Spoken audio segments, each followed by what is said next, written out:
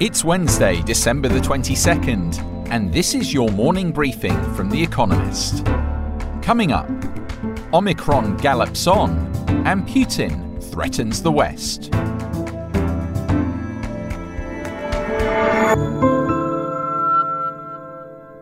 First, the world in brief. Joe Biden is expected to make 500 million rapid COVID-19 tests available to Americans starting in January. They will be mailed for free upon request. Currently, people must pay for them and seek reimbursement from their health insurers. On Monday, public health officials said the Omicron variant was responsible for 73% of new infections in America last week.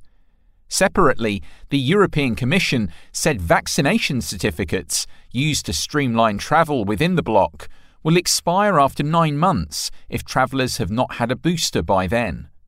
In Israel, the government said it would offer a 4th dose of the COVID-19 vaccine to people over 60. President Vladimir Putin warned that Russia will consider military action if it feels threatened by Western countries over Ukraine. Russian troops have been amassing at the border for weeks. Mr. Putin claims that America has deployed weapons in Poland and Romania in response.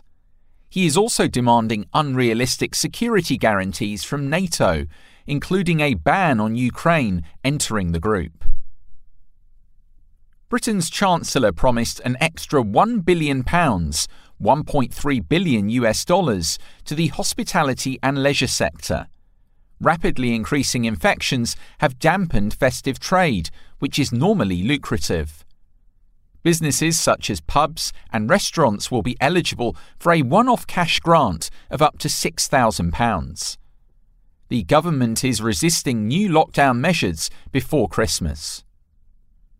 Gas prices in Europe soared to a record high on Tuesday after flows from a pipeline carrying Russian gas to Germany stopped. Some analysts have accused Russia of deliberately withholding gas supply amid its conflict with Ukraine. The Russian government denied any such connection and said, quote, "This is a purely commercial situation." Ethiopia's government said it is clearing out Tigrayan rebel forces from 2 northern regions. According to a government spokesperson, the army has made, quote, "considerable gains in reversing the occupation in Amhara and Afar."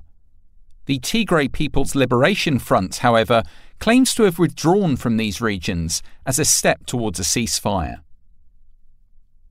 China Mobile, which was booted off of the New York Stock Exchange a year ago, having fallen foul of Donald Trump's crackdown on Chinese telecoms firms, said it would sell as much as $8.8 billion worth of shares in Shanghai. That would make it the second largest IPO of 2021. It is also listed in Hong Kong. And, fact of the day, 20 to 50%. The share of fish caught globally through illegal, unreported and unregulated fishing.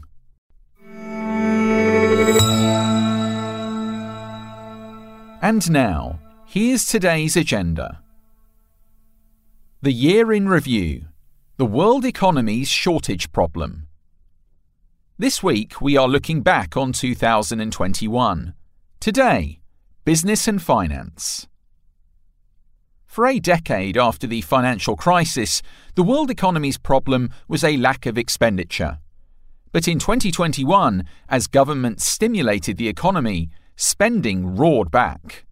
Supply chains for goods that had been starved of investment struggled to keep up. Prices rocketed, spooking investors.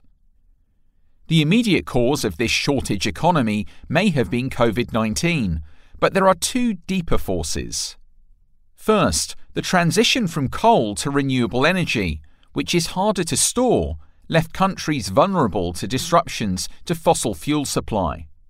Second, trade policy is not always written with economic efficiency in mind, but in the pursuit of an array of goals, from imposing labour standards abroad to punishing geopolitical opponents. These forces are not going away, and politicians could easily end up with dangerously wrong-headed policies. They may lurch back to dirtier sources of energy or retreat to protectionism and state intervention. A repudiation of decarbonisation and globalisation may be the real threat posed by the shortage economy. The year in review: the venture capital boom. In the past 5 decades, the venture capital industry has funded enterprising ideas, such as mRNA vaccines, that have gone on to transform the world. 7 of the world's 10 largest firms are VC-backed.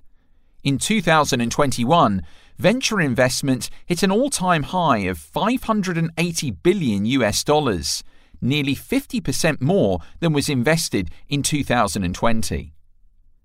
Now, capitalism's dream machine is itself being scaled up and transformed as deep-pocketed investors such as private equity shops and pension funds pile into venture activity.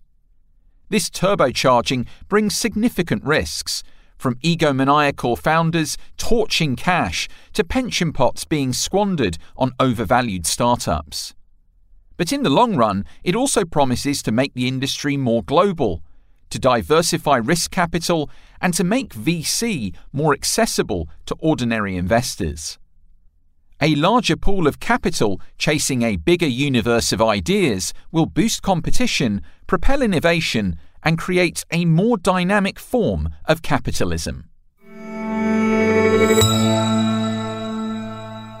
The year in review: Evergrande's crisis and China's shortcomings. China's vast and opaque financial system has long posed a threat to its economy and the world. The agonies of Evergrande and other property developers in 2021 are a reminder of how hard it is to manage the risks. A government crackdown on debt in property pushed Evergrande to the brink of collapse. Other large Chinese developers are weighed down by $5 trillion of debts. The crisis could prompt a cleanup of bad debts, a loosening of controls over prices, including the exchange rate, transparency, and independent courts that can enforce property rights. Such a system would allocate capital better and rein in reckless borrowing. But the broad agenda of Xi Jinping, China's leader, is to reassert control over the economy, information flows, courts, and regulators. Even if Evergrande somehow escapes calamity, the consequences of Mr. Xi's policies for the long-term health of the financial system are only just starting to sink in.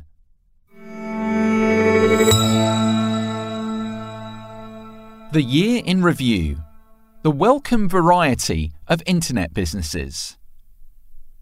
America still rules the global tech industry, broadly defined, accounting for 71% of the market value of listed firms. But a different pattern has emerged in the part of the technology industry that focuses on providing internet services to consumers, such as e-commerce and digital payments. This sector is far less American. This was apparent in 2021 with a rush of flotations from internet firms in emerging markets, such as Grab, which services Southeast Asia, and India's Paytm. The success of these non-American firms is cheering. They boost competition and innovate to solve local problems. They also come with less geopolitical baggage. Risks remain. Some countries may be tempted to shelter their local heroes from competition. Capital may dry up. Even so, the odds have receded of a global army of smartphone users all tapping an identical set of apps on their screens. Consumers should welcome the flourishing variety. Winter Quiz, Week 2. The battle with our baristas continues. As in Week 1, we'll serve you a new question each day. On Thursday, your challenge will be to give all 4 answers and tell us the connecting theme. Email your responses and include a mention of your home city and country by 1700 GMT on Thursday to editor-espresso@economist.com. We'll pick randomly from those with the right answers and crown one winner per continent on Friday. Wednesday. What is the name given to an upper lip with a pronounced double curve?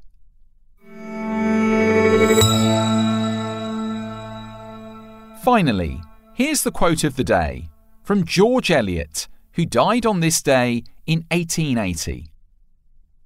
Blessed is the influence of one true, loving human soul on another. That's it from the Economist Morning Briefing, available every weekday and on Saturdays. You can hear interviews and analysis from our journalists, including our current affairs podcast, The Intelligence, by searching for The Economist on your podcast app, or by asking your smart speaker to play the latest Economist podcast. And, as a subscriber, you have access to each week's full edition in audio. Just download the Economist app on your mobile device to start listening.